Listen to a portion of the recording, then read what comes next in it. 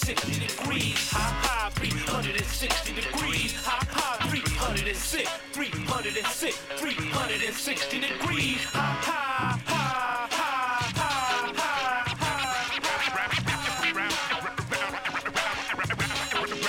Round and round, round we go. To the circle, 360. Round and round, round we go. Life was All right, good evening, everyone, and welcome to Full Circle, your cultural affairs radio magazine produced by members and graduates of the First Voice Apprenticeship Program, broadcasting from kpfa in Huichin, occupied Ohlone territory, also known to settlers as Berkeley, California. This week on Full Circle, we'll get some history on the First Voice Apprenticeship Program on kpfa. It's been here 39 years and is in limbo as recently funding has been cut for our training program. So on tonight's show, we'll hear some history of First Voice by two of the founders, Michael Yoshida and Norman Jayo. We'll also hear the opening of the 50th anniversary ceremonies honoring Wounded Knee 1973 to 2023, and this was just recorded on Monday in South Dakota. And we'll check out some stories from past award-winning producers from the First Voice Apprenticeship Program. All that, and we'll also be asking for your support tonight for kpfa during the Winter Fund Drive.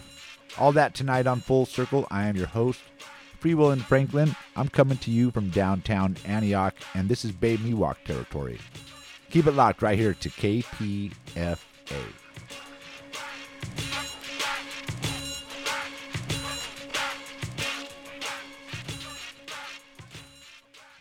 Yes, again, welcome to all of you out there driving around, all of you at home. This is the weekly show, Full Circle, produced by apprentices and graduates of the First Voice Apprenticeship Program. My name is Free Will and Franklin. I'm a graduate of the program, and I will be your host tonight. And tonight, I'm here to share with you all the news that this beloved program, the First Voice Apprenticeship Program, First Voice Media, is no longer being funded by kpfa. We have all been hearing the news on the air these past weeks and months, actually, about the financial situation at kpfa and the Pacifica Network. Well, the trickle-down effects of the money seizure by the federal marshals and kpfa and Pacifica itself running deficit budgets for years, things had to change. And one of those changes were that at the end of the year 2022, 9 positions have been cut.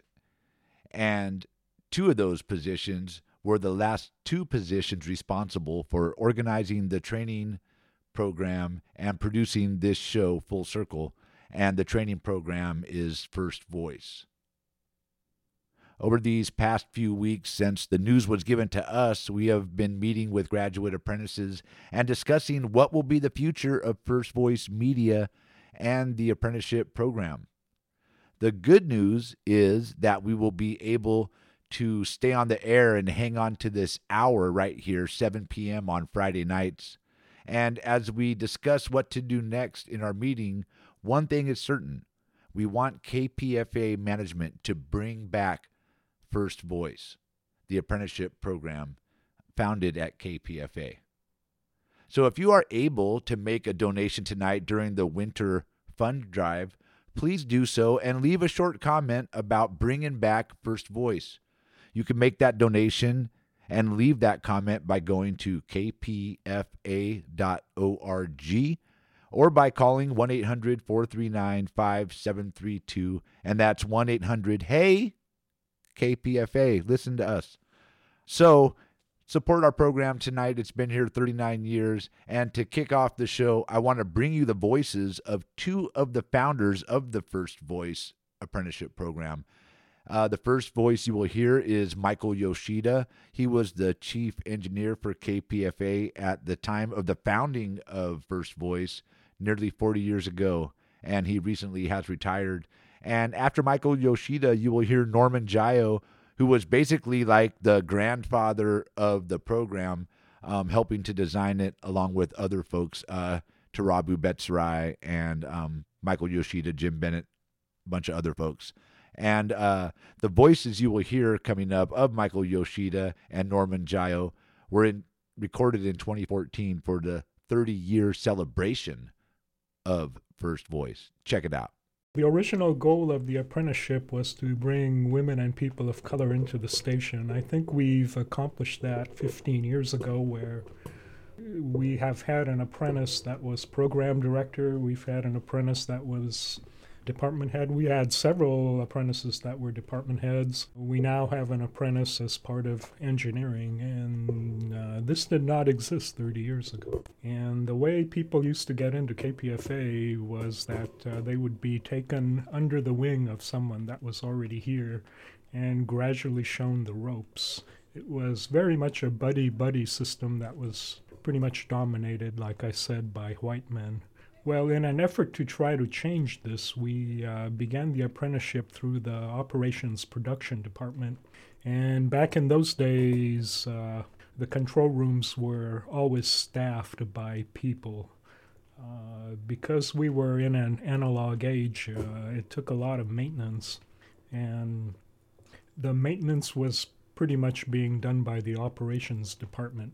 So Norman Jayo and Tarabu Betsarai, and Jim Bennett, for that matter, felt that the operations department would be a good place to start a program like this, where a lot of the producers coming in really weren't able to record themselves other than what they had learned from other people. So we began this formal process of training women and people of color to come into KPFA and basically learn to be radio engineers during the first couple of years of the program. And then they were free to go off and pursue their interests at KPFA and the other departments.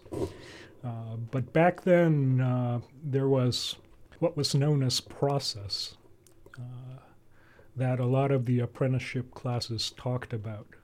First off, in order to keep the apprentices from being just thrown into this semi-hostile environment, we decided to have 3 concurrent classes where the older apprentices would support newer apprentices coming in, and so forth. And by the time you reached your third year, you were pretty much trained to be able to do radio from production to engineering and so forth. That was Michael Yoshida, former KPFA chief engineer and one of the founders and original supporters of the First Voice apprenticeship program at KPFA. Now let's hear from another one of our founders and basically the grandfather of the First Voice apprenticeship program, Norman Jayo. And this is Norman speaking at the 30th anniversary back in 2014. This is an amazing time for this gathering. 30 years, hundreds of apprentices, generations of empowered people, and the challenge of the future that's still in play. This whole project started back in the days when women and people of color were trying to find a new way to come into the equity and values that established what we call democracy and freedom and justice for everybody. The only failure we have to understand now must apply to all the people in the earth that have not got even what we've gained in these years. The amazing thing after 30 years of growth of the First Voice apprenticeship is that we have a perspective that now we can see yesterday different from today, and how tomorrow has to give us the path of what is right and true for humanity, everyone. Back in the day when the First Voice apprenticeship was started, the challenge was not only to learn the skills, but gain the resources to serve our communities by getting their stories out to the world. How to survive doing this was not something that could be really trained. People had to step on that path and learn how to live with it. Brother Turabu, now he should be there with you right now sharing this incredible moment. That's Turabu Betsarai, was the training director at that time in KPFA. He had trained over 100 people in workshops over several years. Finally, the demographics were revealed. Only 1% of those people who were trained by Turabu found their way into the staff at KPFA. Now, that is what started the apprenticeship program. The fact that women and people of color were not getting hired. Volunteering was, is, and will always be very important because we are community people, but KPFA and Pacifica must reach the full range of equity to take the rhetoric beyond the phrase. Turabu and I, along with Isabella Alegria, Andres Alegria, Don Foster, and many others out in the Fruitvale district were with the Third World Bureau. We were all part of the Third World Programmers, the movement of people who struggled inside of KPFA. I mention this because all of those people, what they did, how they struggled, and why, made the First Voice apprenticeship possible. After Turabu presented the failure of KPFA equity for those he had trained, I went to the tech department where I worked. My job was to record for all the programmers in the station. I went to my staff, particularly at first, Michael Yoshida and Jim Bennett, to get their support along with everyone else in the department. I asked them if they would support me in bringing apprentices to do the work in the studio where I was, to do the job with programming people in the station, and to making sure that people learn how to respect them. I didn't ask for permission from management. The First Voice apprenticeship started because it is something we had to do.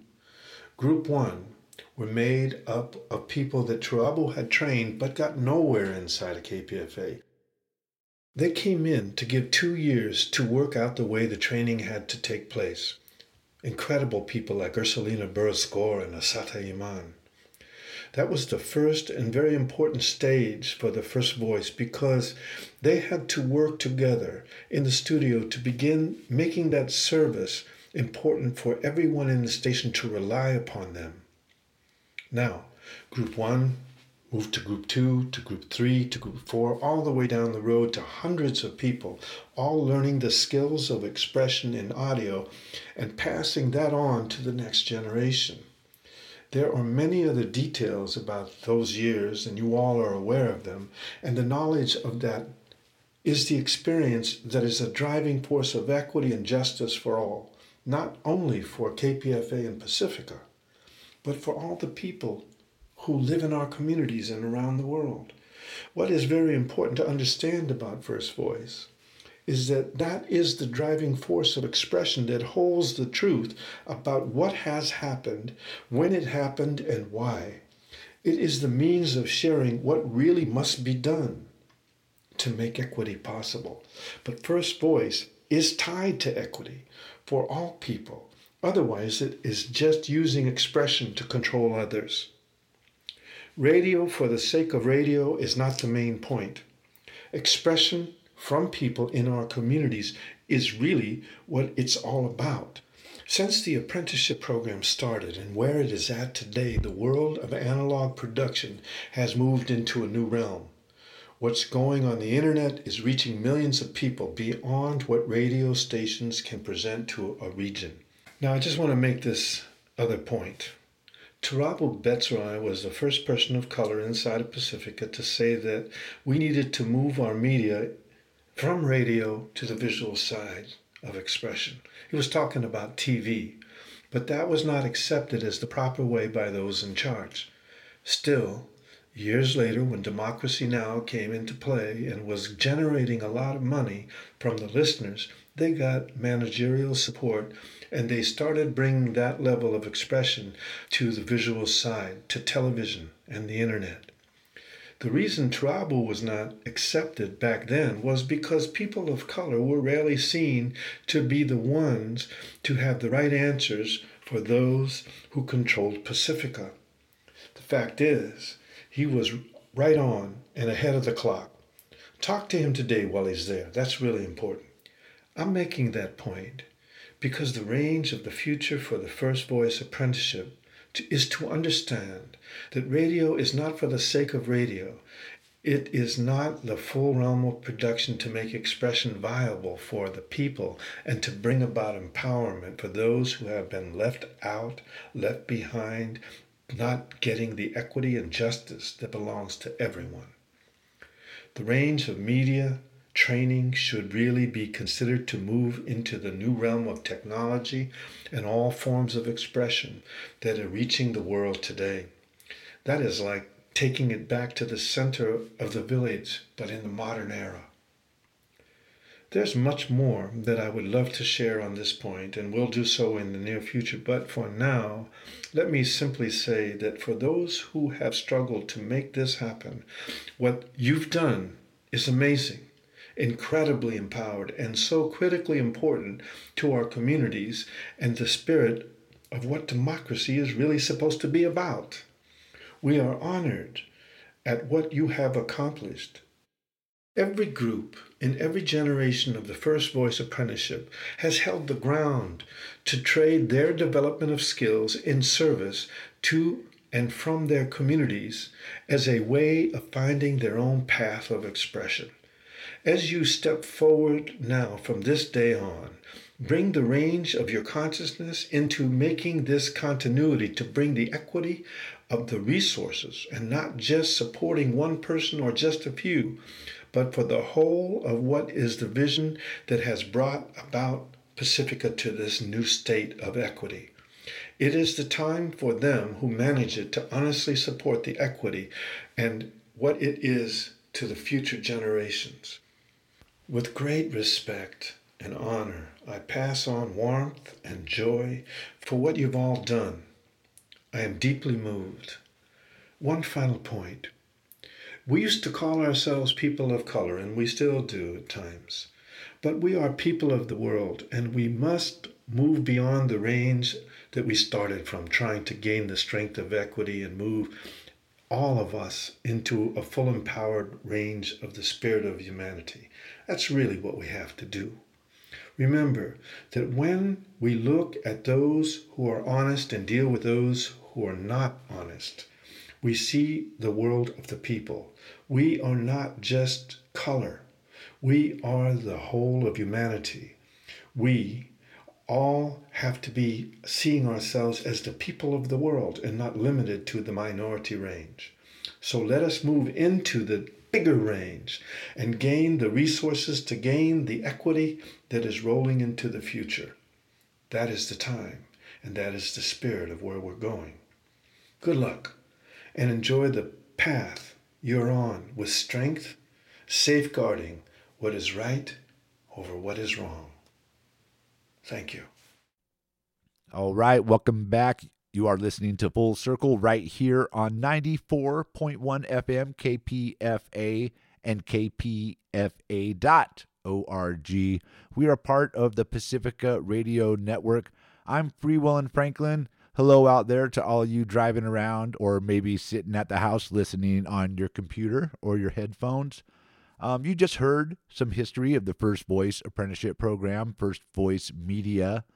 And those two voices were Norman Jayo, who you just heard, and before that was Michael Yoshida. And those two, along with Jim Bennett and Tarabu Betsrai and some other folks that I just don't know them all, helped create First Voice. And that's the apprenticeship program here at KPFA.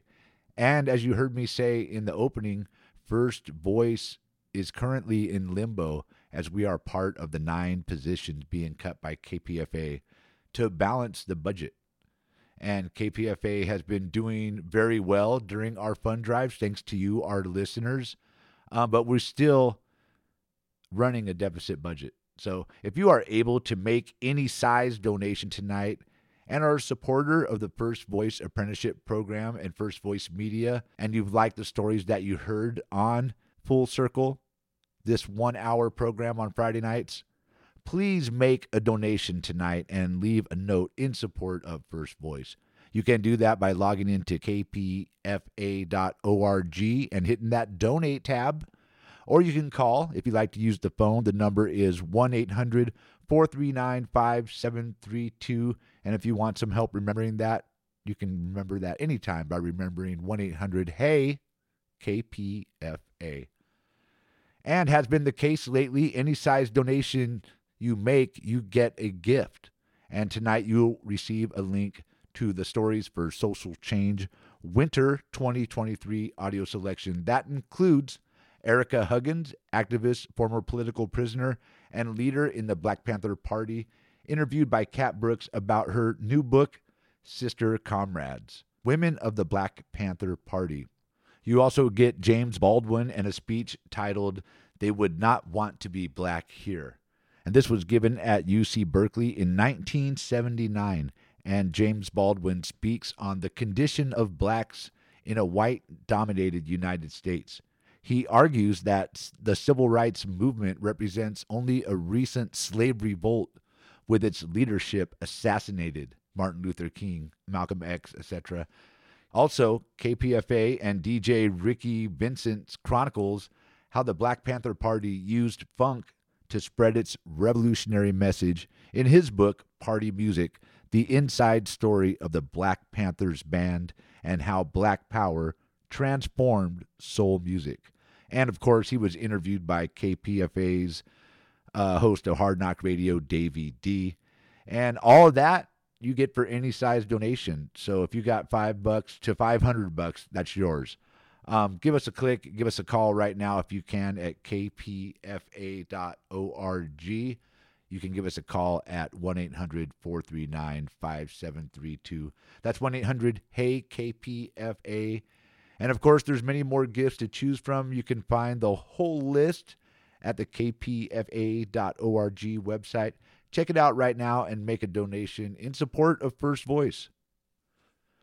So right now I want to get into our next piece because this is the most timely piece that we will hear tonight. I just recorded this on Monday, February 27th in South Dakota at the site of the liberated town of Wounded Knee.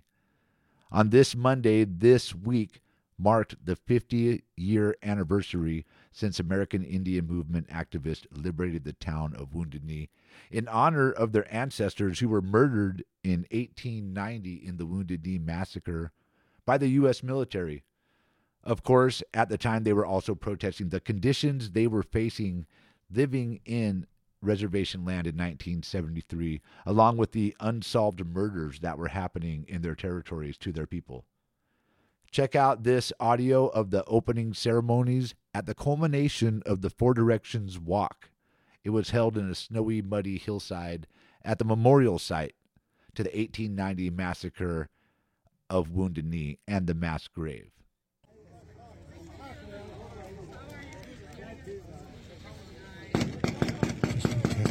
Hookah, hey, what's still on my dock up here? Vic Camp, now me car day, Carter Camp, now enough, Michelle Richard. Me dock up here today is 50 years since our fathers and mothers, aunties, uncles, grandmas and grandpas fought here at Wounded Knee in 1973. Today we're still here. Today we're strong because of our relatives who fought here in 73. Today we're proud to be who we are as Native people, indigenous people of this land. I want to say Wopila to all our relatives who traveled long distance to be here with us today. Today's a special day, a strong day. We had a lot of the youth leading us here from all four directions. And our youth today are proud. Our youth are strong today because of the sacrifices that our uncles, aunties, our fathers and mothers made here on this very same hill 50 years ago.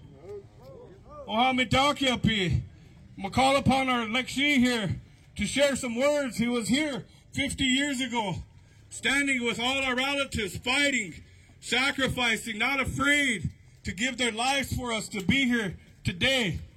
Hokahe. Hopilama. Toshka. First of all, I just want to say welcome to everybody. Those of you that we've been honoring, family, dancing, powwow, We even had an exhibit for the women who played such a vital role here. So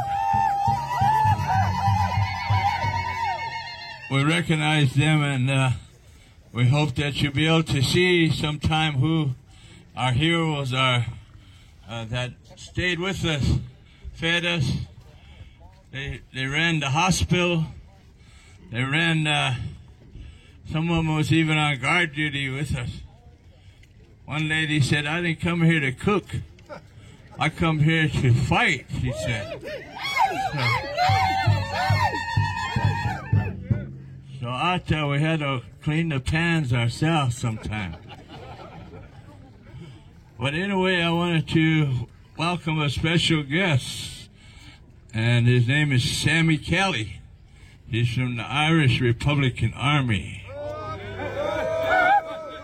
So when you guys popped off all those rounds, boy, he was just smiling. He liked that. That's what you call a real welcome to a soldier, is to hear that music of gunfire and the smell of gunpowder. Kind of gives an old soldier a warm heart. So anyway, we welcome him here amongst our relatives here, 1890, right behind us. We started by honoring them because they're the reason that we're still alive. There's almost 300 men, women, and children in that grave behind us. Every time we go by here, we're reminded about the United States government, what they did to our people. And so that's the reason why we resist. That's the reason why we still are Lakotas. We're still whatever tribe that came here to help us. A lot of them are still here. And a lot of tribes sent their best warriors to help us. And we had some of our brothers and sisters who went to various institutions, boarding school, jail, whatever. They came here because they wanted to show not only support, but have a chance to put themselves on the line, to put their life on the line for our people. Remember, we came here for the 1868 Fort Laramie Treaty. We didn't just come here to raise hell. We had to make a statement to tell the world that Indians are still alive. This is still our land, and the Black Hills are not for sale. So right now we got big problems up there with the mining companies.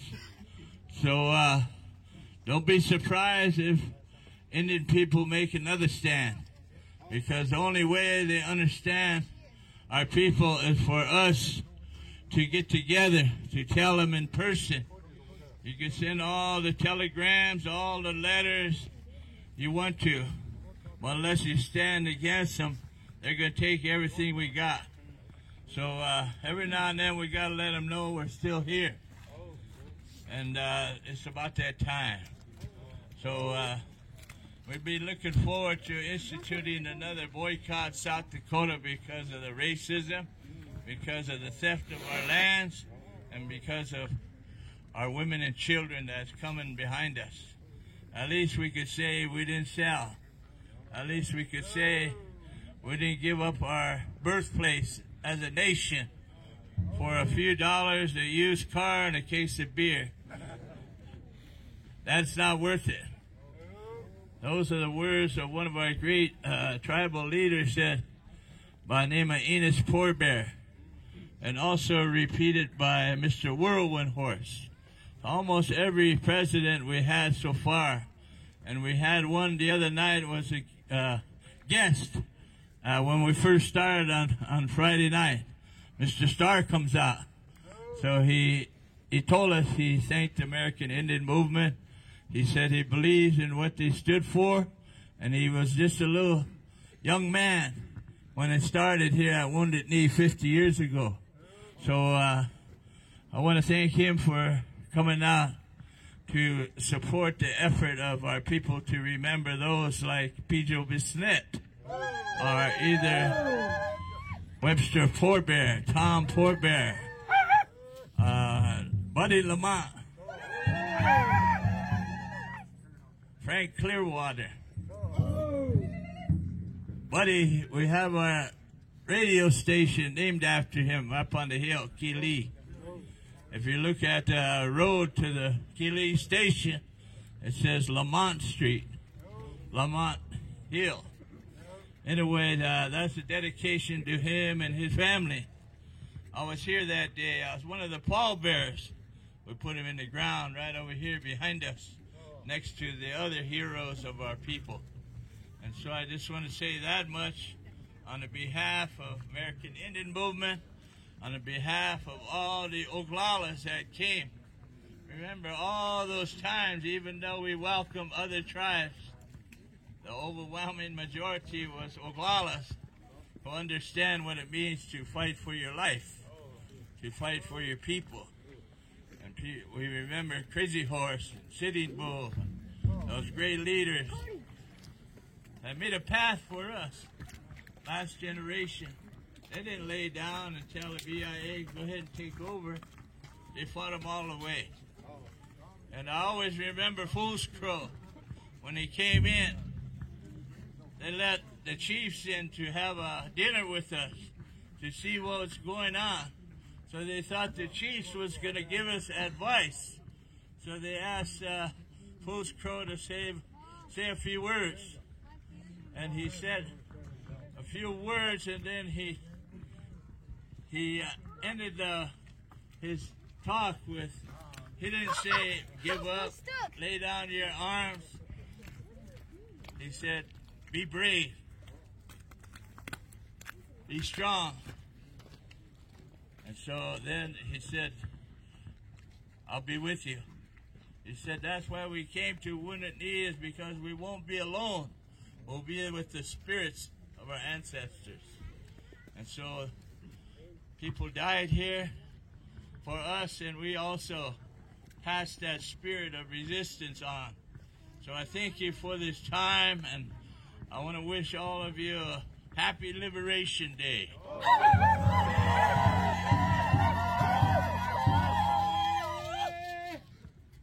Oha wopila lekshi.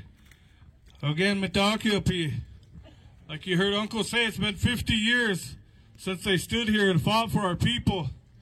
In that time, a lot of our relatives who stood here passed on to the spirit world, including my father, Carter Camp, Dennis Banks, Russell Means, all these strong leaders. And now it's time for the seventh generation to stand up and remember the sacrifices that were made before us. All right, welcome back to Full Circle right here on 94.1 KPFA, part of the Pacifica Radio Network. I'm your host tonight, Free Will and Franklin, and those sounds you just heard were recorded this past Monday, February 27th in South Dakota at the site of the 1890 Wounded Knee Massacre, as well as the 1973 Liberation. And myself, along with folks from Flashpoints, Miguel Gavilan Molina, Sarah Blanco, and Tony Gonzalez of Across Indian Land, just returned from 5 days in South Dakota. And every day we were there, we recorded something new. On Friday last week, they celebrated 40 years of their local radio station, Keeley Radio, founded by AIM. And then on Saturday, they held a special day in honor of warrior women. So that was Saturday. And Sunday, there was numerous things to do, including a powwow and 2 film screenings. And then Monday, as you just heard, was the culmination of the 4-day event. It started in the morning as people walked and gathered in 4 different directions and marched and met at the Wounded Knee Massacre site. And that audio you just heard was recorded at that gathering. And that was only 10 minutes of a 35-minute opening ceremony. You could check out the entire video, because I made a video of that, on the First Voice Media Facebook. Just log into Facebook, head over to First Voice Media. Don't forget to like that page while you're there, and you'll see the entire ceremony at Wounded Knee, as well as our other links to Warrior Women, the day of events held in honor of them. This is the type of work we do here at First Voice Media and the apprenticeship program. If you can make a donation in support of our program, which is currently in limbo as all funding has been cut by KPFA, please donate now if you can and leave a comment to bring back First Voice. You can do that by heading to our website, kpfa.org. Click on that donate tab, or you can call 1-800-439-5732. That's 1-800-HEY-KPFA. Give us a click, give us a call, and don't forget to remind KPFA management to bring back the First Voice Apprenticeship Program. And again, the good news is that we get to keep our show Full Circle right now, 7 o'clock on Friday nights, and keep our office space and have access to the station and its equipment while it's open. So there is good news for us out there. And again, if you are able to donate to KPFA tonight in support of First Voice, please do that right now at kpfa.org or by calling our donation line, 1-800-439-5732. That's 1-800-HEY-KPFA. Bring back the First Voice Apprenticeship Program. Okay, thank you for all those on the line right now and all those who have called earlier. We're going to move on because we have two more pieces to share for you tonight from past apprentices. And first up is Robin Takayama. And Robin is an award-winning audio producer. She has filed for Day to Day, Latino USA, Pacific Time, Making Contact, KALW, and was a segment producer for Crossing East, which is a Peabody Award-winning 8-hour documentary series on Asian immigration to the United States. Robin reports on art, culture, music, community development, race and ethnicity, and environmental justice. She lives and works in San Francisco, and of course, she got her start as part of First Voice. Here is her 2005 feature on Lyric, a program in San Francisco for the LGBTQIA+ community. A lavender house is nestled on a side street of San Francisco's Castro district. This 3-story Victorian is the home to Lyric, a community center for lesbian, gay, bisexual, transgender, and questioning youth. The downstairs living room buzzes with energy from a queer youth employment workshop. I'm on the 3rd floor waiting to meet an 18-year-old Lyric youth who asks to be called Louie. Someone encouraged him to respond to my flyer recruiting queer male survivors of child sexual abuse for this piece. They thought it might be good for him to talk about his experience. 30 minutes later, the workshop downstairs wraps up and Louie is a no-show. James Gay is Lyric's clinical case manager. He says it's common for queer men to have difficulties talking about their experience surviving childhood sexual abuse, or CSA. A lot of times in our culture, we're brought up as men and as young men to believe that we're supposed to be self-reliant, that we're not allowed to be victims. And I think one of the things that's, particularly difficult for young queer men in coming forward and talking about sexual abuse is not only that social context, but also it can, bring into question their own sexual orientation and identity and how that was developed. I think in general have learned to think of intimate violence issues as personal instead of public. Stacey Haynes is the founder of Generation 5. So we'll talk about state violence, we'll talk about community violence, but supposedly the intimate violence is what we shouldn't talk about. Don't spread the dirty laundry, that kind of thing. Generation 5's mission is to end the sexual abuse of children in 5 generations, or 125 years. And we have it mapped out that way because it's a pervasive issue. And just like if we look at other issues of oppression, whether it's racism, sexism, those take kind of long-term strategic movements to actually change something so rooted in a social system. One of Generation 5's strategies is to train and support organizers and community leaders to take on CSA within their communities. Mercedes Gibson is a youth activist from a low-income community in East Oakland. This multiracial, self-proclaimed lesbian says she's passionate about working on women's issues. While organizing young female sex workers on the streets of Oakland, Gibson looked for resources on sexual abuse. When she discovered Generation 5, she committed to the 9-month training. Beforehand, I was ignorant. I just was like, oh, it's tragic that it happens. And I had a picture of a specific population it happens to rich people, to poor people, only to single mother families. So it just shatters all those beliefs. And you basically, the first part of the training is learning that, is being like, forget everything you thought you knew about child sexual abuse. Then it talks about the different aspects. It talks about not only identifying as a survivor instead of a victim, but working with survivors and working with offenders. And then you get into work groups. For Mercedes' work group, she held a special training for volunteers on Lyric's Youth Talk Line, the only peer-run queer youth hotline in the country. She guided call takers on how to support a caller who discloses being sexually abused. But Stacy at Generation 5 says some queer organizations are reluctant to integrate CSA issues into their agenda. It's understandable, in the queer movement, if what folks are trying to say is nothing is wrong with us.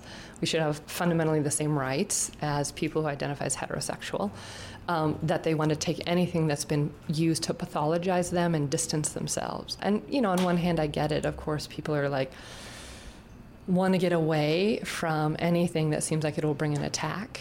And again, on the other hand, we kind of let this conjoining of issues continue if we don't say, no, we're going to ally, and then we're going to actually take it apart and kind of show all the holes in the argument. One of the stereotypes that people believe about child sexual abuse and sexual orientation is that sexual abuse causes someone to be queer. Again, James Gay. It's really important to remember that there are straight, gay, bisexual, transgender. There's multiple individuals that have been sexually abused, that the child sexual abuse in and of itself didn't cause that. Conversely, James says queer youth tend to believe they are the cause of their abuse. He says queer youth don't have the same opportunities as their straight peers to explore their sexuality through dating or the prom. And so many times they go into environments or where they're more likely to be abused. So that can be going into public restrooms or, going to bars underage. Malkia Cyril, a 30-year-old survivor, was just 13 when she came out of the closet. An adult female camp counselor started a sexual relationship with her that Malkia felt was wrong, but didn't say anything. As a queer youth, you're not supposed to say you're gay anyway, much less say that the relationship that you're in feels abusive, because by the nature of it being queer, societal standards have already labeled it as wrong. So there's just a very unclear line between what's wrong because the society says it's wrong and what's wrong because it's abusive and violating. Malkia is a working-class Brooklyn native and the daughter of a Black Panther.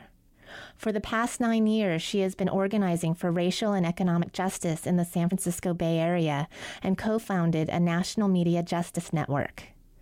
But until recently, she could critically identify and fight against all kinds of injustice, except for the personal one committed against her. So the first time I really recognized that child sexual abuse was in my history was actually related to the failure of a relationship.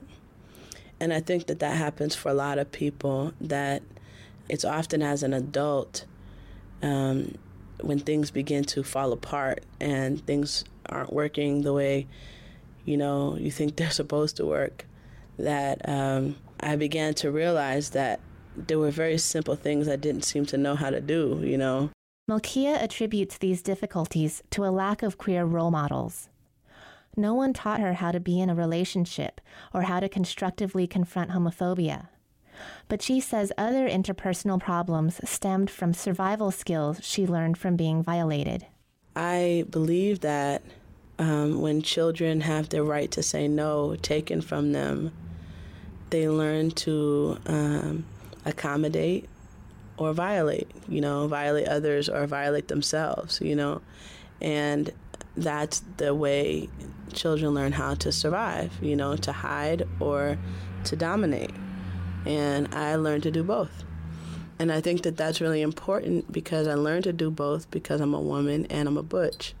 So I both had the experience of internalizing patriarchy as a woman and internalizing patriarchy as a man.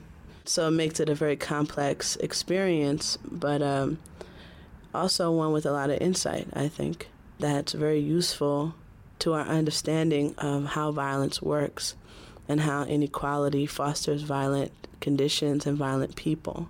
Malkia has channeled her aggressive masculinity based on fear to a creative, vibrant masculinity that she hopes will serve the world.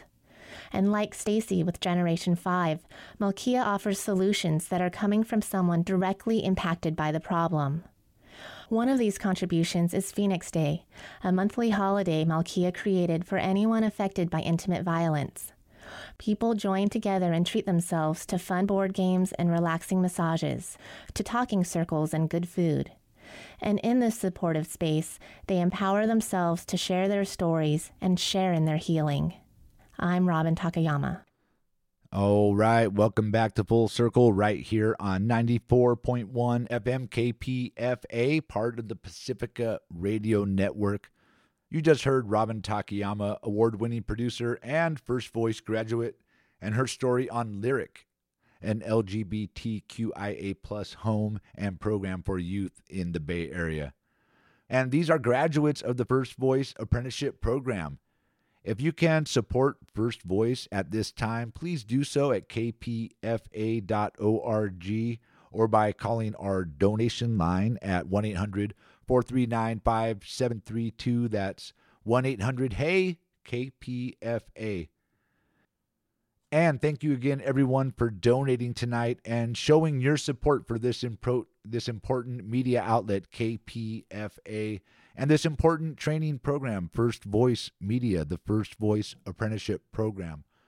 But let's move on to our final piece tonight because, as we talked about earlier, the Peabody Award-winning documentary series, Crossing East, had a number of producers from KPFA Radio and from the First Voice Apprenticeship Program. This next edited selection comes from Ranjita Giesler and her contribution to Crossing East. Her segment was on Ethnotech, a storytelling organization that tells Asian American stories. This piece was edited for time. There was 3 or 4 stories told in this piece, but we have left one of the good stories in, and I think it'll give you a good taste of what her piece was like. Check it out right here on Full Circle KPFA.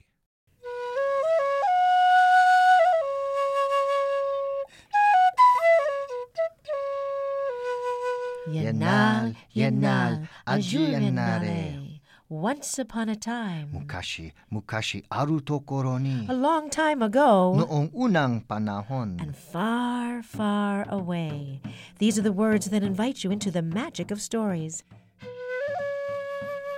Nancy Wong and Robert Kikuchi and Goho have been telling stories for the last 25 years. They are the founders of Ethnotech, Asian American Storytelling Theater in San Francisco. Ethnotech performs throughout the United States and abroad with several storytelling theater programs. They have seen the powerful impact that storytelling can have.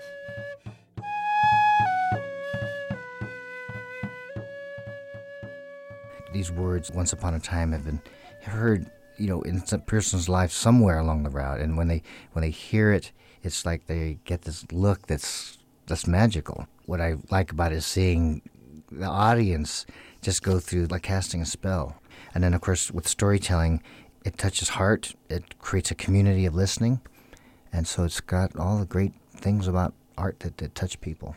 Ethnotech's mission is to build cultural bridges that celebrate our humanity, embrace our differences, and create compassionate communities through the performance of Asian and Asian American stories that touch upon our universal truths. Robert says that storytelling is often misunderstood. It's not just for children, but for people young and old. There have been storytelling traditions in all cultures around the world for thousands of years, and some are still very active and very alive today. For adults, there are very sophisticated myths and folktales.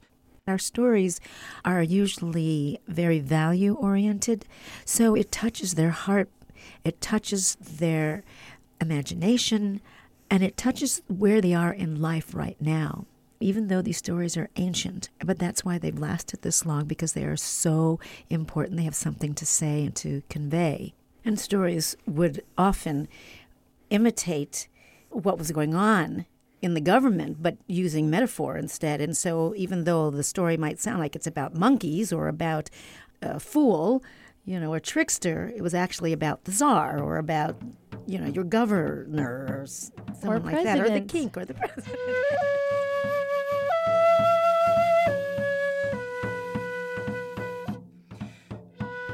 And now, from Tibet, an ancient story that has lots of relevancy for now. Indeed. And we call this story Monkey Moon. Ngamo, ngamo, ngamo, ngamo. Once a golden full moon shone upon a beautiful forest with a beautiful pond. The pond was so smooth, so crystal clear, that the water's surface was like a big, bright mirror. Now near this pond stood a towering tree, and that was the home of a band of monkeys, chit-chat-chittery, chit-chit. And from high in the branches to the pond below, they looked and they saw something aglow. Look, down there, a golden moon. I want it. The monkeys crooned. The moon. They screeched with glee. When suddenly a voice said, "It's not for you. It's meant for me." Who?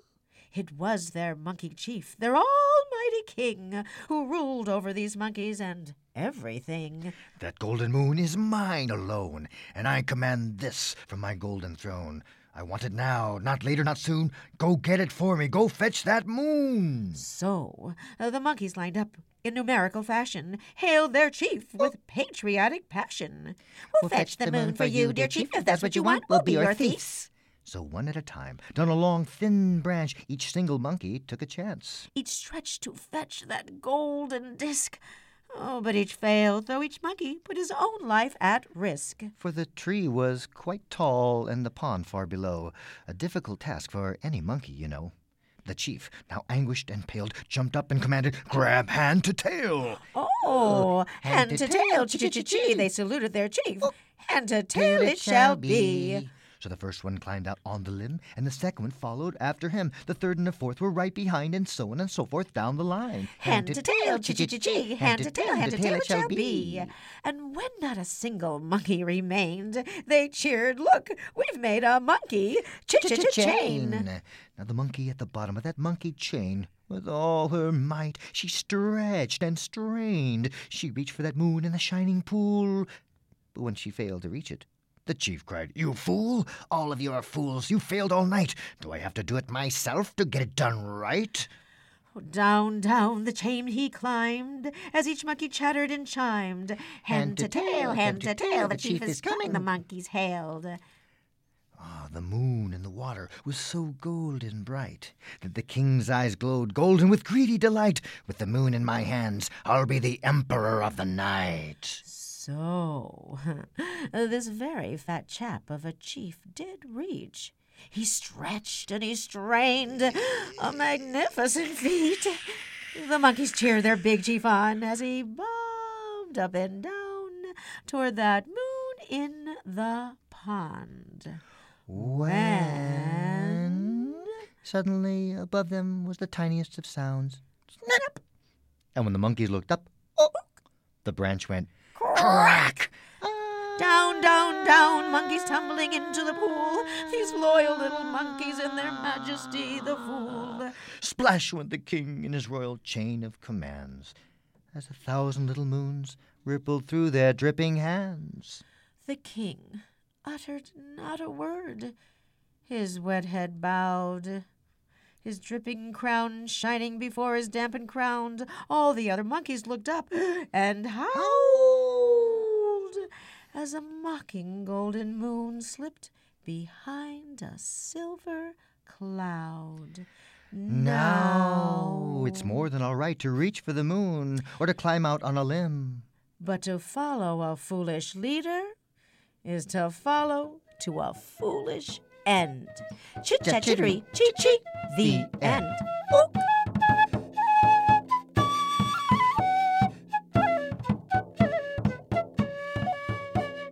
Ethnotech performs Pan-Asian and Asian American stories spanning West, Central, South, and Southeast Asia, including Iraq, Afghanistan, India, Nepal, Bhutan, China, Japan and Korea, Vietnam, Cambodia, Thailand, and Indonesia. They view Asian American storytelling as an interweaving of the East and West. For Full Circle, this is Renjita Giesler.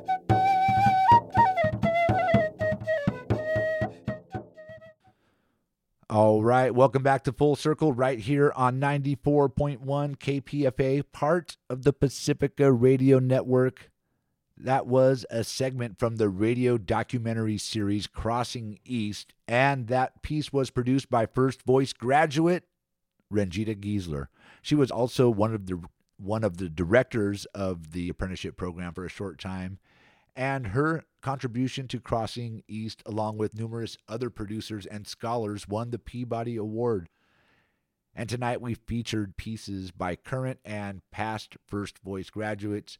We are hoping that you can support First Voice Media tonight by making a contribution to KPFA.